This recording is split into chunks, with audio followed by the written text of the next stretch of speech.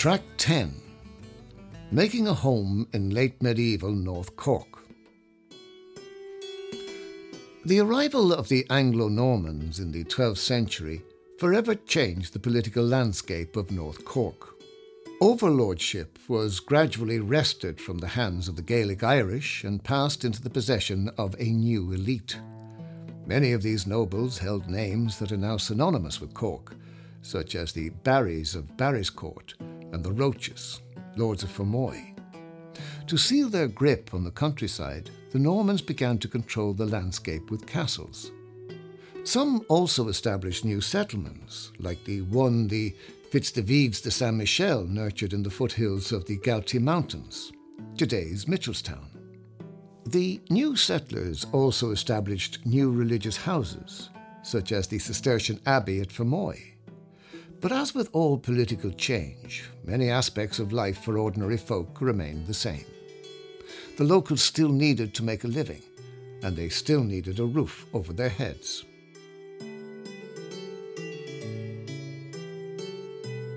One such local was a specialist in a craft that needed no introduction in North Cork.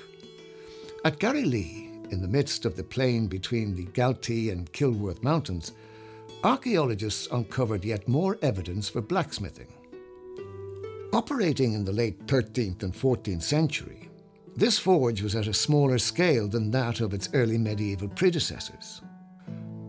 Rather than producing raw iron, the Garrylee smith was in the business of forming iron into finished objects.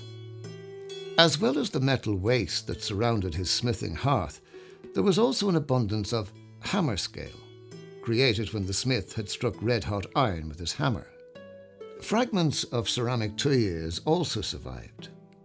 These ceramic tubes formed the end of a set of bellows, the means by which the medieval smith injected oxygen into his hearth to control and maintain the temperature.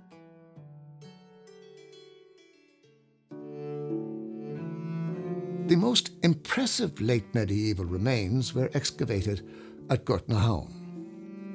There, two unenclosed rectangular medieval homes were discovered, set 25 metres apart on sloping ground. Both buildings were orientated in the same direction, suggesting they were built around the same time. Their walls were formed of a clay mix known as cob, while their main timber frame would have been set on stone pads. Each house was around 10 metres long and 4.5 metres wide, with the floors cut into the slope on which they were built. Outside drainage ditches were designed to carry water away from the buildings, while inside hearths provided a source of heat for the inhabitants. It is possible that the medieval farmers who lived here shared their homes with livestock, particularly during the winter months. These arrangements were known as byre houses. Typically, the family would occupy the upslope section of the home, with 2 or 3 cattle housed in the lower end. The Gortnahown houses are of a style that appears to have arrived around the same time as the Anglo-Normans, and these examples were erected sometime between the 11th and 13th centuries. Whether they were occupied by new settlers or by Gaelic Irish cottagers remains a mystery. What we do know is that a similar homestead was excavated not far away at Mondaniel, near Rathcormac, suggesting that these homes may once have been a common sight on the Anglo-Norman manors of North Cork. The centuries that followed the building of the Gortnahown cob houses were punctuated by alternating periods of calm and conflict. By the 18th and 19th centuries, relative stability had returned.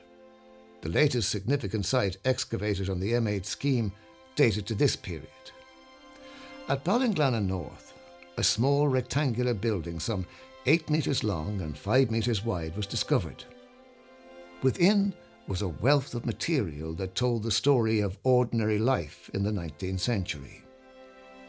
Pottery sherds from jugs, plates and cups abounded, with simple earthenware found side by side with decorated slipwares and transfer printwares.